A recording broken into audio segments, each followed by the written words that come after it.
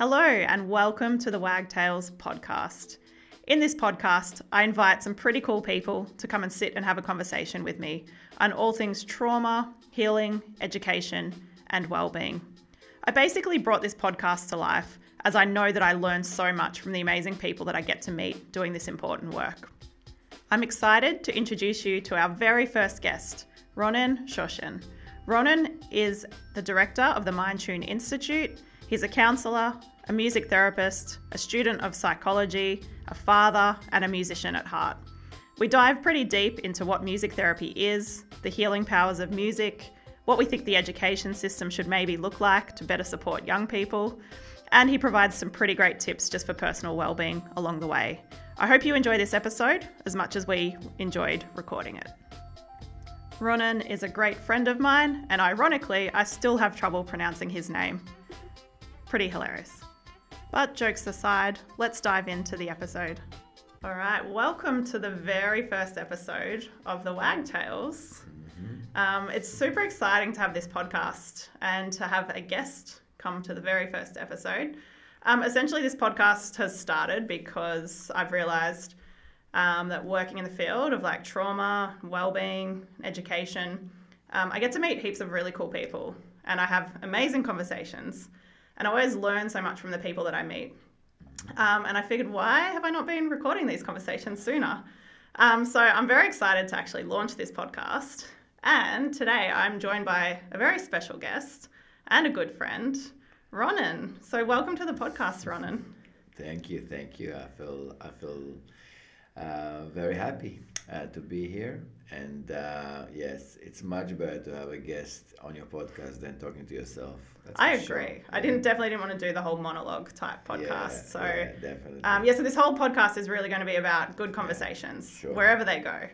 But Ronen, I guess I'd like to start by asking, who is Ronen right now at this point in time? Who is he?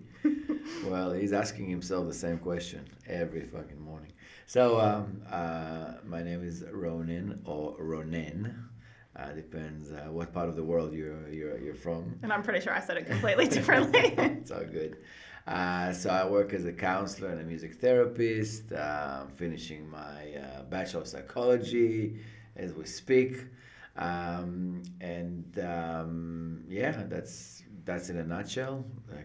What else would you like to know about moi? Well, I think you've gone the professional route, but who are you personally as well? Okay, personally. So, I'm a father of 2 children.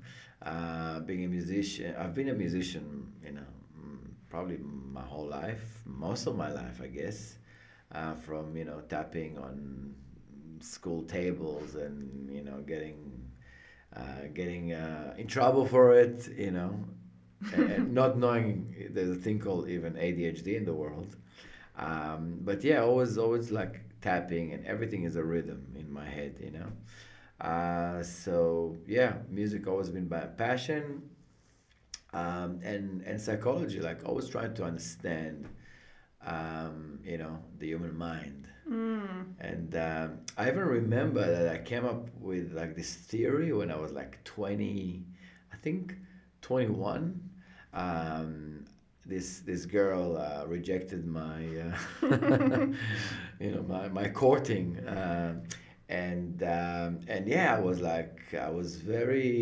remember the feeling. It was like a blow to the ego, and I came up with this theorem and I remember I said something like, I just wrote it somewhere, I can't remember even where, but I said something like, if understanding is the remedy of the mind, so what is the remedy of the heart? Like very deep. At fucking 21, I had no idea even what I'm saying, but it kind of tells me that, okay, I am now walking in my path, if you know what I mean. And my whole life I was like in and out of it, not sure, am I even worthy of working in this path kind of thing, you know what I mean? So yeah, I realized that, I have become who I am. It's like, which is, I think, what was it, Alan Watts, I think, said it. Not just be who you are, become who you are. Yeah, and we're like constantly becoming. Exactly. So yeah, so for your question, I'm just becoming myself. That's what I'm doing mostly. I really like Yeah. that answer. Thank you.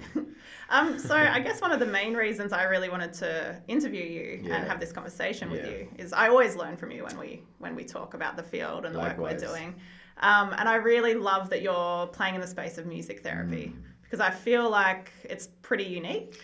And I personally have a lot of belief in using music. I've worked with a lot of young people who've experienced trauma, and I can see the benefits when we use rhythm. We use musical instruments with them. Yeah. So I was wondering, could you explain to people what is music therapy? Yeah. And just some of the benefits maybe that you've noticed as well. Sure, I can try. It's a very broad subject, I guess music therapy is one of those things where you have to talk a lot to explain what it is. That's why I also became a counselor. Just so I said, I'm a counselor. Like if you don't understand music therapy, just fucking counselor. That's it. But yeah, music therapy. I guess it's like. Just like we're extracting, medicine out of a plant, out of something natural, music therapy is the same kind of thing. We're extracting the medicinal and therapeutic, properties out of something so natural and so obvious like music. Thanks to fMRIs now and a big body of research that is only growing and growing, especially with the renaissance of psychedelic therapy. I think music is really getting the acknowledgement and the respect that it deserves. That's in my humble opinion. So in music therapy, yeah, we use in a nutshell, we use kind of the right brain, the right side of the brain, the kind of creative part of the brain when talk therapy reaches a dead end. So sometimes, talk therapy just stops working or doesn't work. If you have a nonverbal, or if we're talking about deep trauma, that the left side of the brain, the semantic side of the brain doesn't want to go there, or cannot articulate what's going on because the trauma is so repressed. So what we do is with music therapy, we kind of hack the system. We hack the brain by going through the creative side. So it's like, okay, we're not going to talk about it, but let's write about it. Let's sing it. A good example is what's happening with Bruce Willis. So Bruce Willis, Die Hard, 1, 2, 3, 4, 5, 6, 7, 8. Just one to 3, I think. Great actor, and my heart really broke when I heard that Bruce Willis is actually suffering from aphasia, which is a known brain disease. Sometimes caused by stroke, sometimes caused by brain damage. So basically, it's a part in your brain, I think the auditory cortex, where words stop having meaning. So or the meaning get mixed up. So for example, if he's asking for a spoon, he might say, "Pass me the pen." So what happens with these people? Because people don't understand what they're saying, they stop talking. And that's where the deterioration starts happening. With Bruce Willis as an actor, it's a very crucial thing in his career. So with aphasia, music therapy actually, what music therapy does with people that have aphasia is we teach people how to sing sentences, basically. Wow. So yeah. So instead of saying what they want to say, and again, you hack the brain with okay, now we're in the creative zone, so it's okay, and then we're using a different route, so a different part of the brain, and you can see case studies. You can even watch it on YouTube live. It's amazing, where people who couldn't speak or couldn't say certain sentences, they can sing it. So yeah, it sounds silly.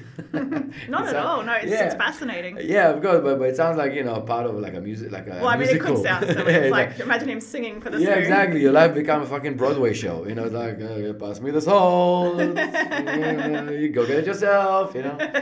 So with that, you could see how music.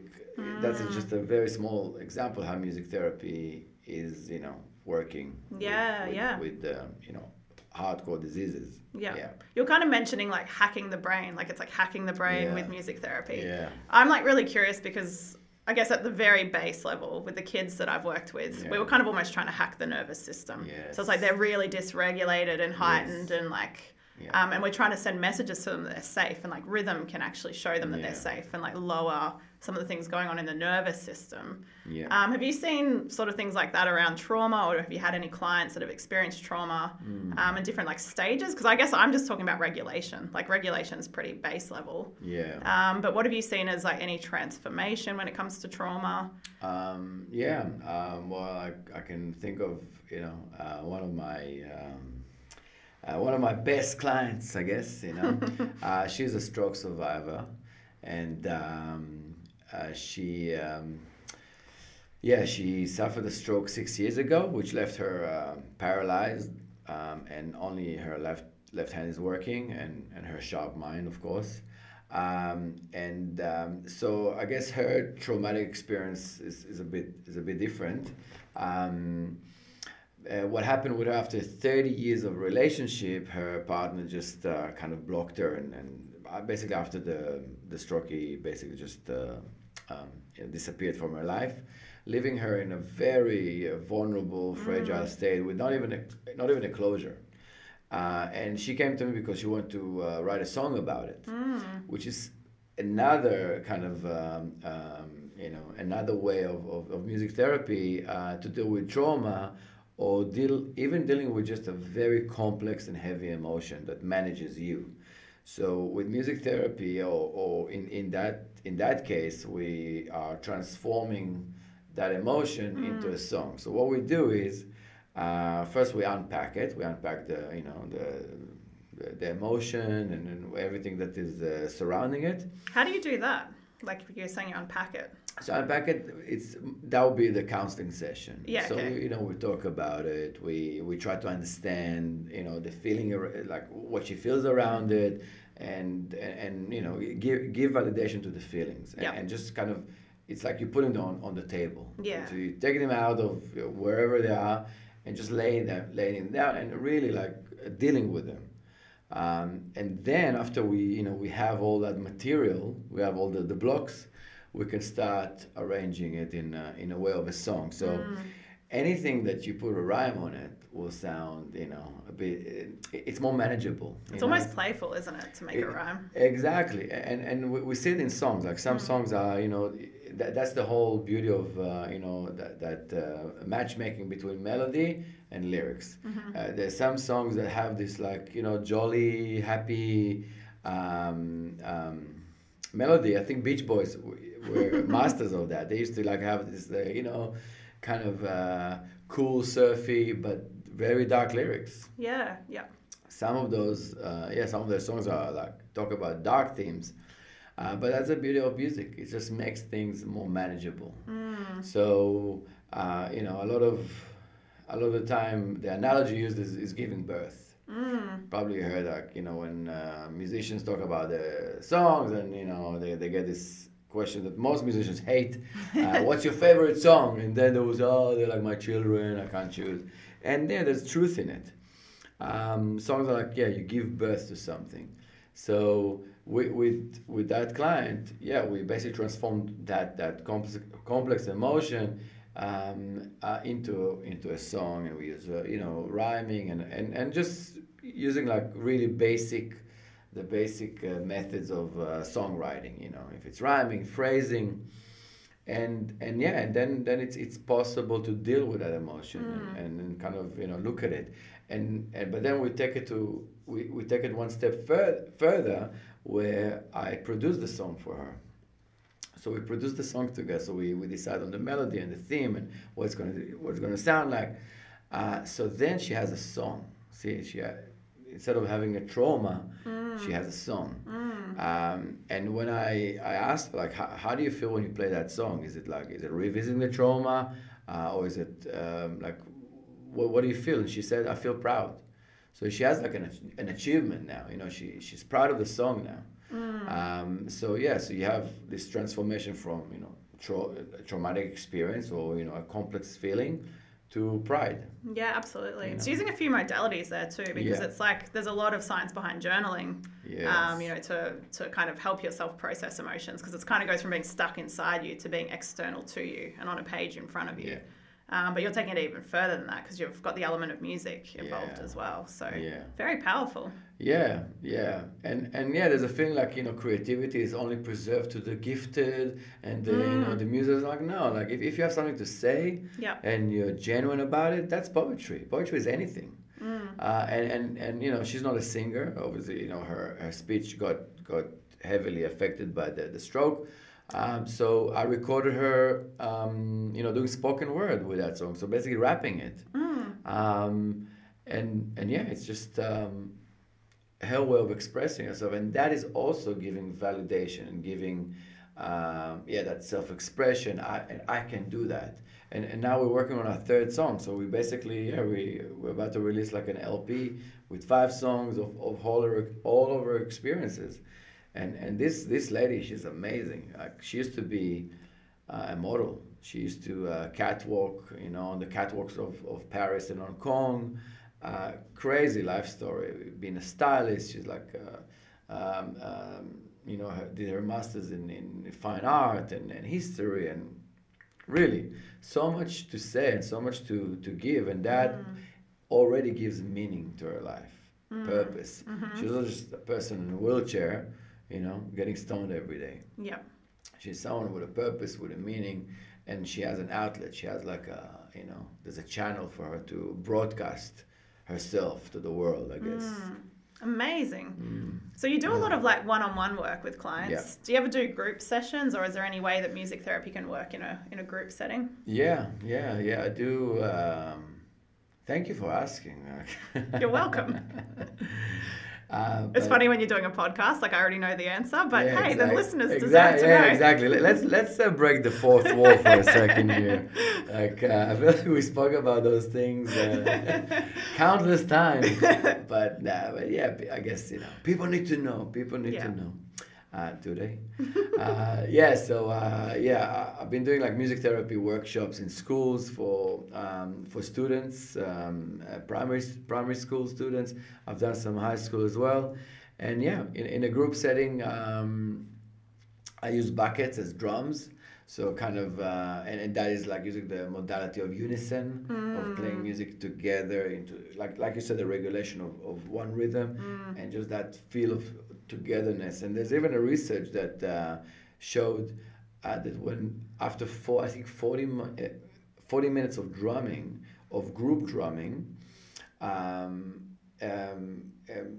think it's cancer killing cells are actually being produced like higher than the normal rate. Amazing. After like 40 minutes and above, there's something happening in the body where there's, again, I don't know like the scientific terms to it, but something's happening in the body where it's like releasing all this cancer killing cells.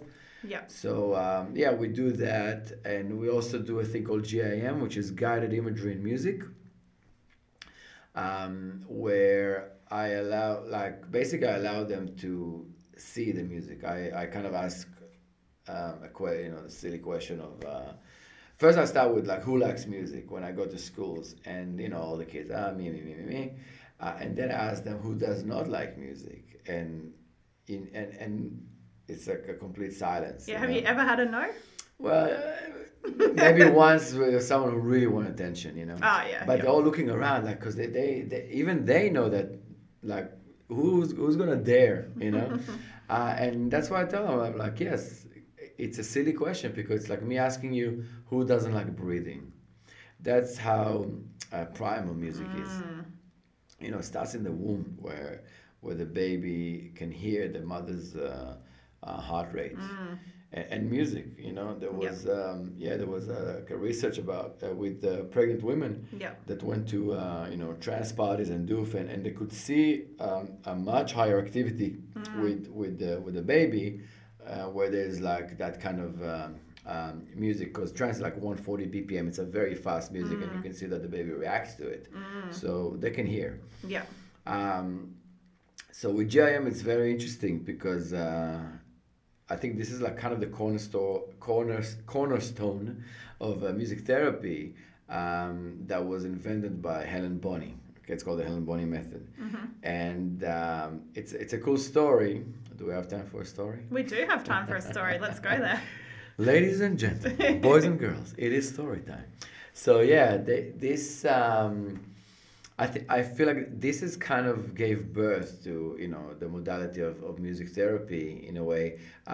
So this is happening in the 50s. This is like the LSD experiments of the 50s.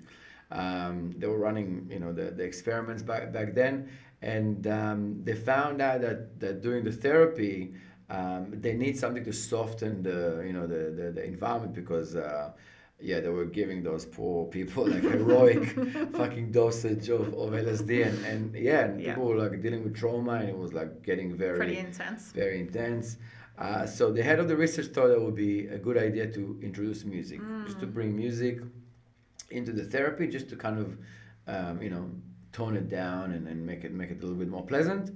And he basically he asked Helen Bonney, she was a psychologist and a pianist, to join in and play music, and she was excited because it's like playing with the big boys, and she was very. So they brought in live music. It wasn't just like let's play records.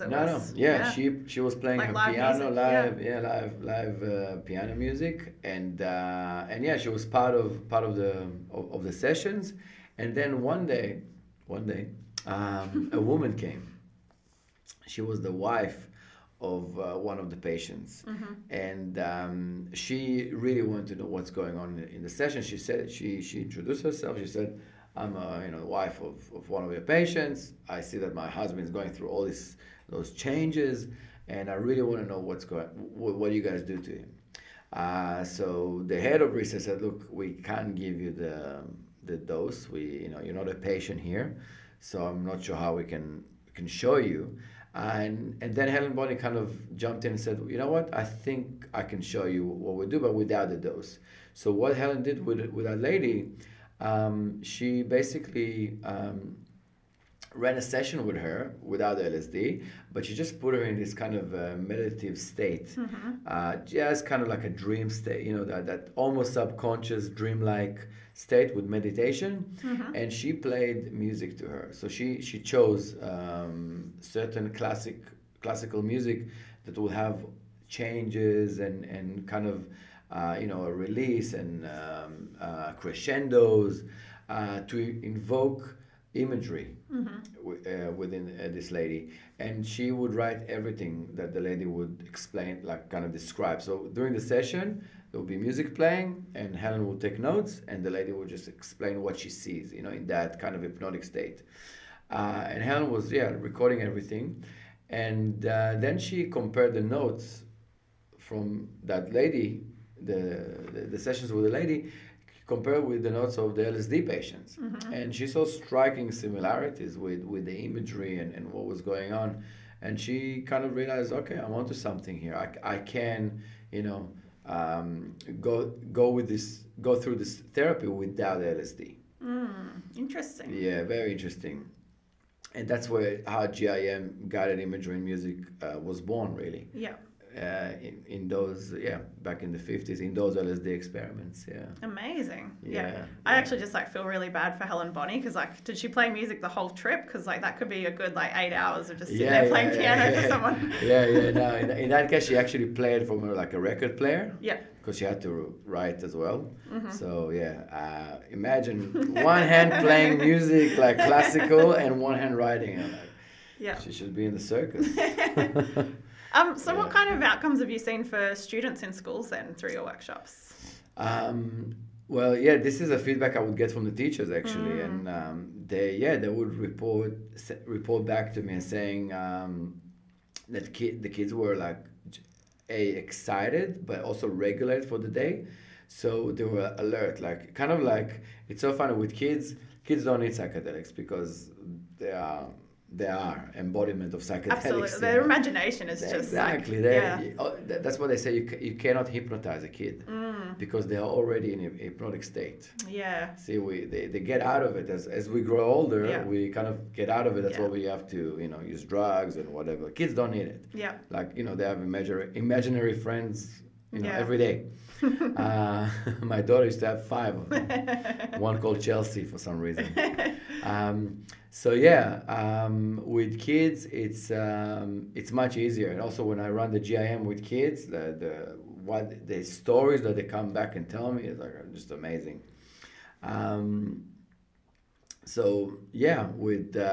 With kids, in the school, like teachers will kind of report that they will be alert, like that they will be concentrating in the work, but also calm, so they don't lose their shit every 2 seconds. Even the kids that would have more of ADD or ADHD problems will be like much more grounded for the day.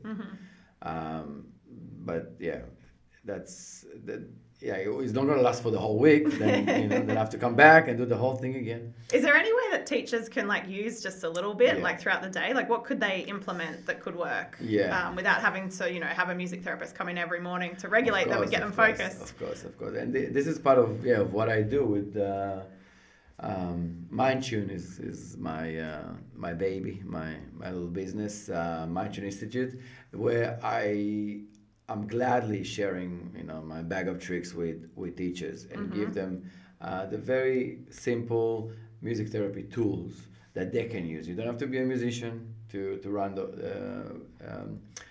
those sessions. There are various tools that anyone can use. An example would be creative writing. Like, let's say, a teacher will teach about history, okay?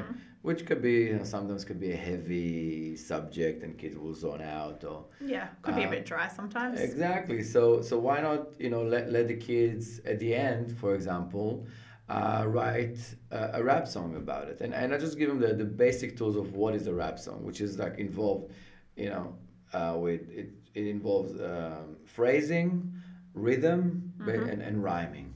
Simple. And I break it down like really to 1, 2, 3, 4.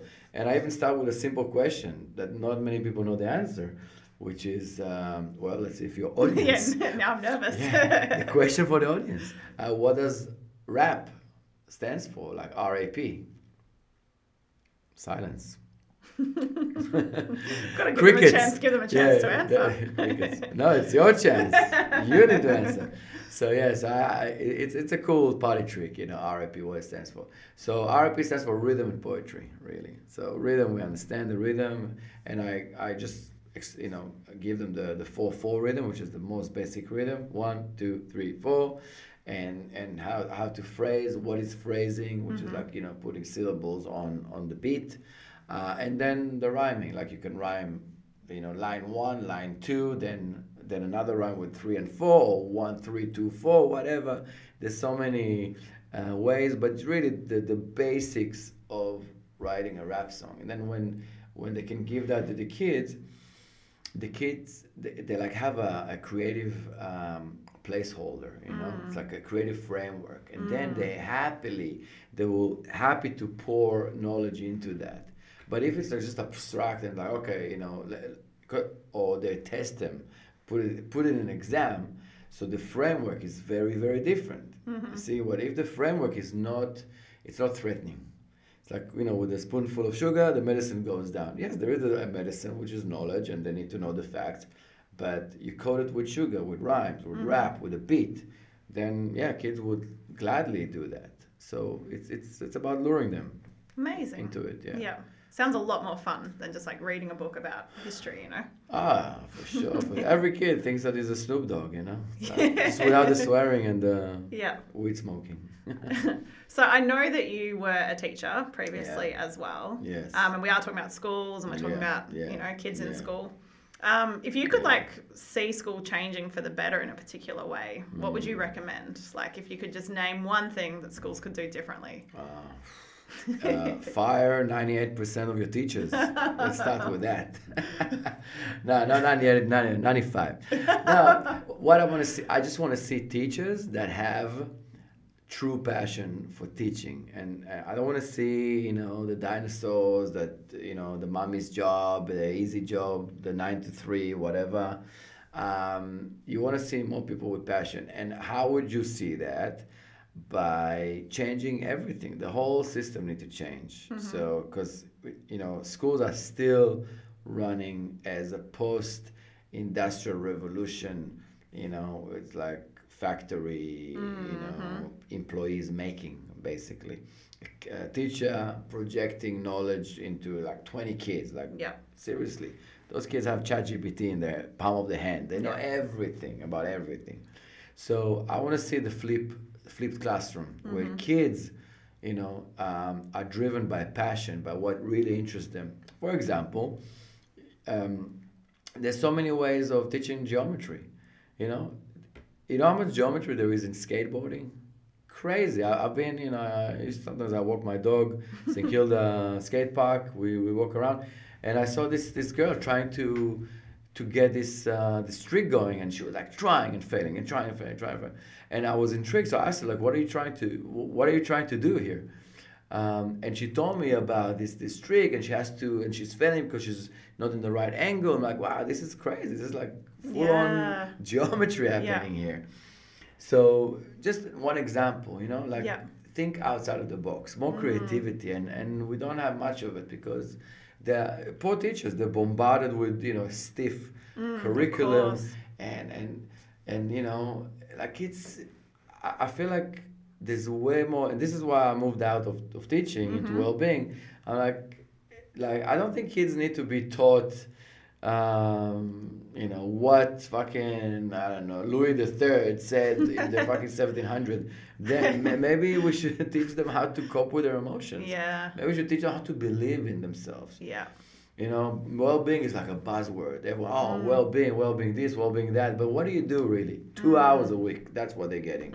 Write a journal about your meditation. They have a journal. They give them a journal. But they don't do anything with it. 2 hours a week, really?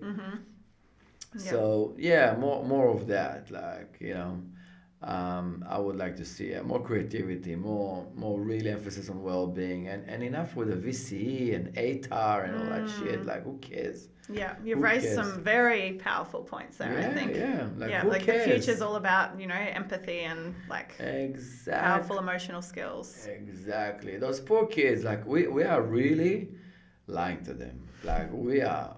Really, we are. It's like we're conning them because we said to them, learn, study hard, and get a job. And that's bullshit because a kid now will go and study 4 or 5 years to be an accountant because it's a steady, solid job.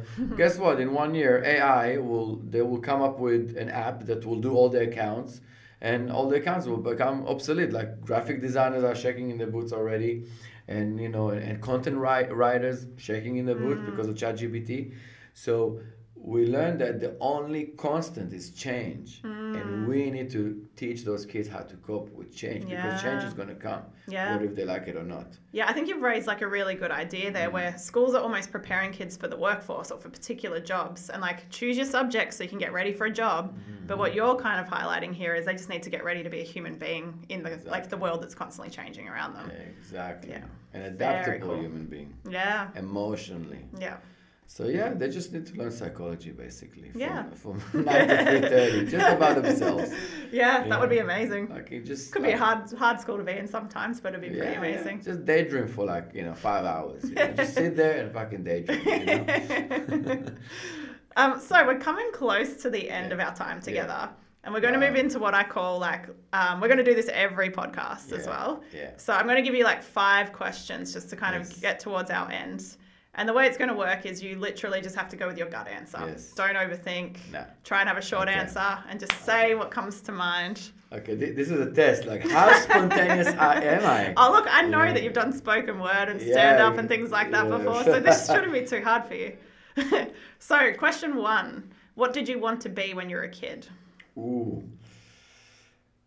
See, I'm already thinking. Yeah, there's a lot of thinking going on. It's so funny. I want to be a lawyer. Oh, really? A fucking lawyer. That's so interesting. I would not have guessed that. Me neither. Yeah. Yeah, but probably from the wrong reasons. But I remember the lawyer always came back. I'm like, what? Yeah, I'm curious. Where did that one come from?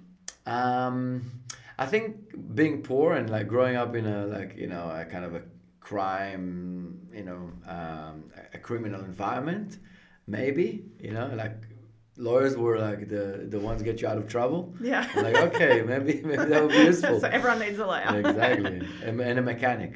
It's either or. Yeah. Yeah. Interesting. And I also want to be a mechanic at some point. So yeah, that's a useful person to have. I just want to be a good friend to someone. A good friend to someone.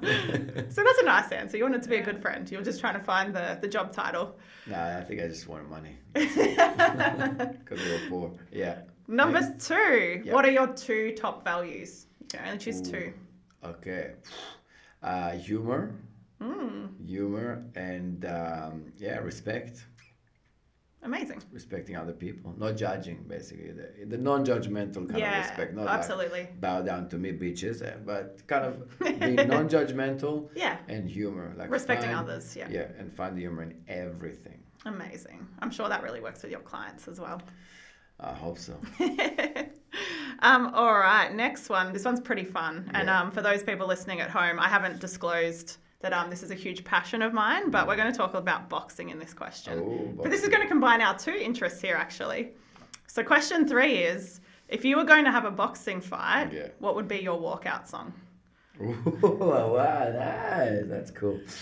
Like, it's like automatically. It has to be your gut feeling. Yeah, I know, but okay, because... It's so cliche. It's like I'm thinking Eye of the Tiger, of course, because boxing and But let me think about it, because this is a good question. I want to give you a good answer. So my walkout song, what would be that? It's a hard question. Wow, especially asking a musician that way. It's so cruel. It's such a cruel question, because I know I'll be judged by my answer. Okay. What would be? I think it would be okay. It would have to be a Frank Zappa song. Okay, Frank Zappa, and maybe. Okay, it will be. There's so many, but okay. What? Okay, there's one song. It's called "Broken Hearts Are for Assholes." And maybe I'll just change the lyric to "Broken Joes are for assholes." I love that. Broken Joes are for assholes. And then if I get to break someone's jaw, then they get to be the asshole. I think you answered pretty well. Like, I think it took you about 45 seconds. It took me about 2 weeks when I had to choose one. Okay. So, You're I so think you did all right. I felt like I was like really wriggling here in the chair. No, you did well. Okay. I think that one's going to get everyone. Thank you. All right, question 4. Yeah. If you could collaborate with anyone in the field, like if you could work alongside someone, produce something, create something, do a music therapy session with them, dead or alive, who would it be? Yeah, Frank Zappa. Yeah, there's a bit of a thread going here. I'm stuck with that. No, that's fine. Yeah. All right, and our last question. If you could make just one recommendation for everyone as to what they should do around healing, so a step that every person should take towards healing, what would it be?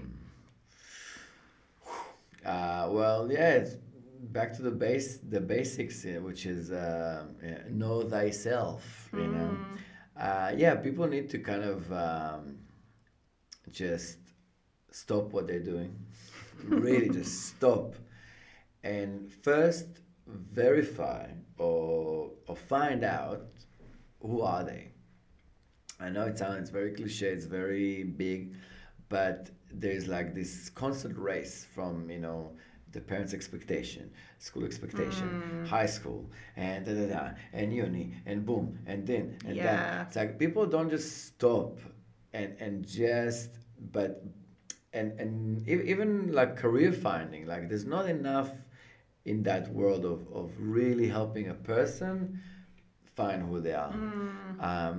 And again, it goes back to what we spoke before with the schooling system, where everything is directive. It's like, we'll direct you. It's like, stop directing them. Let them just be, and find who are they or who they're not. And if you can't find who you are, okay, go the other way.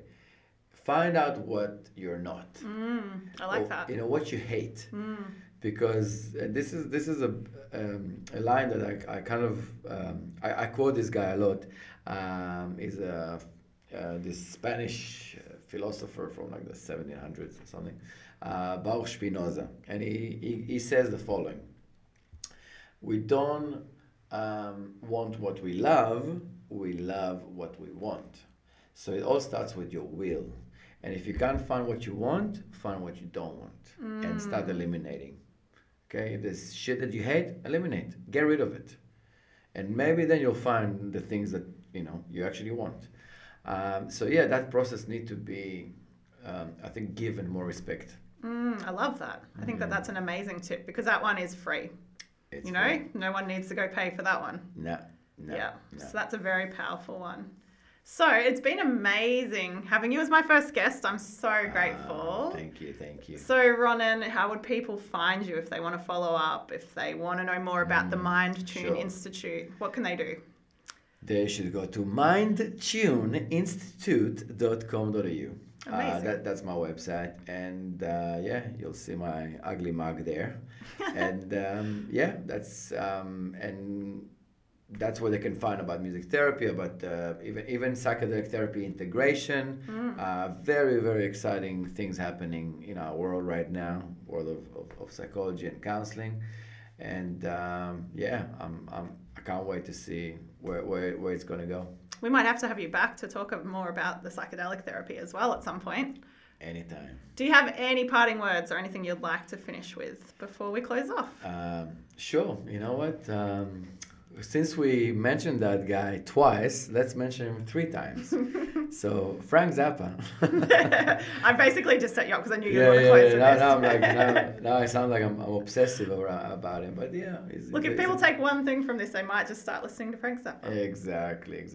Oh, there's so much to listen to. Weird fucking music, but cool stuff. So I give a quote from Frankie.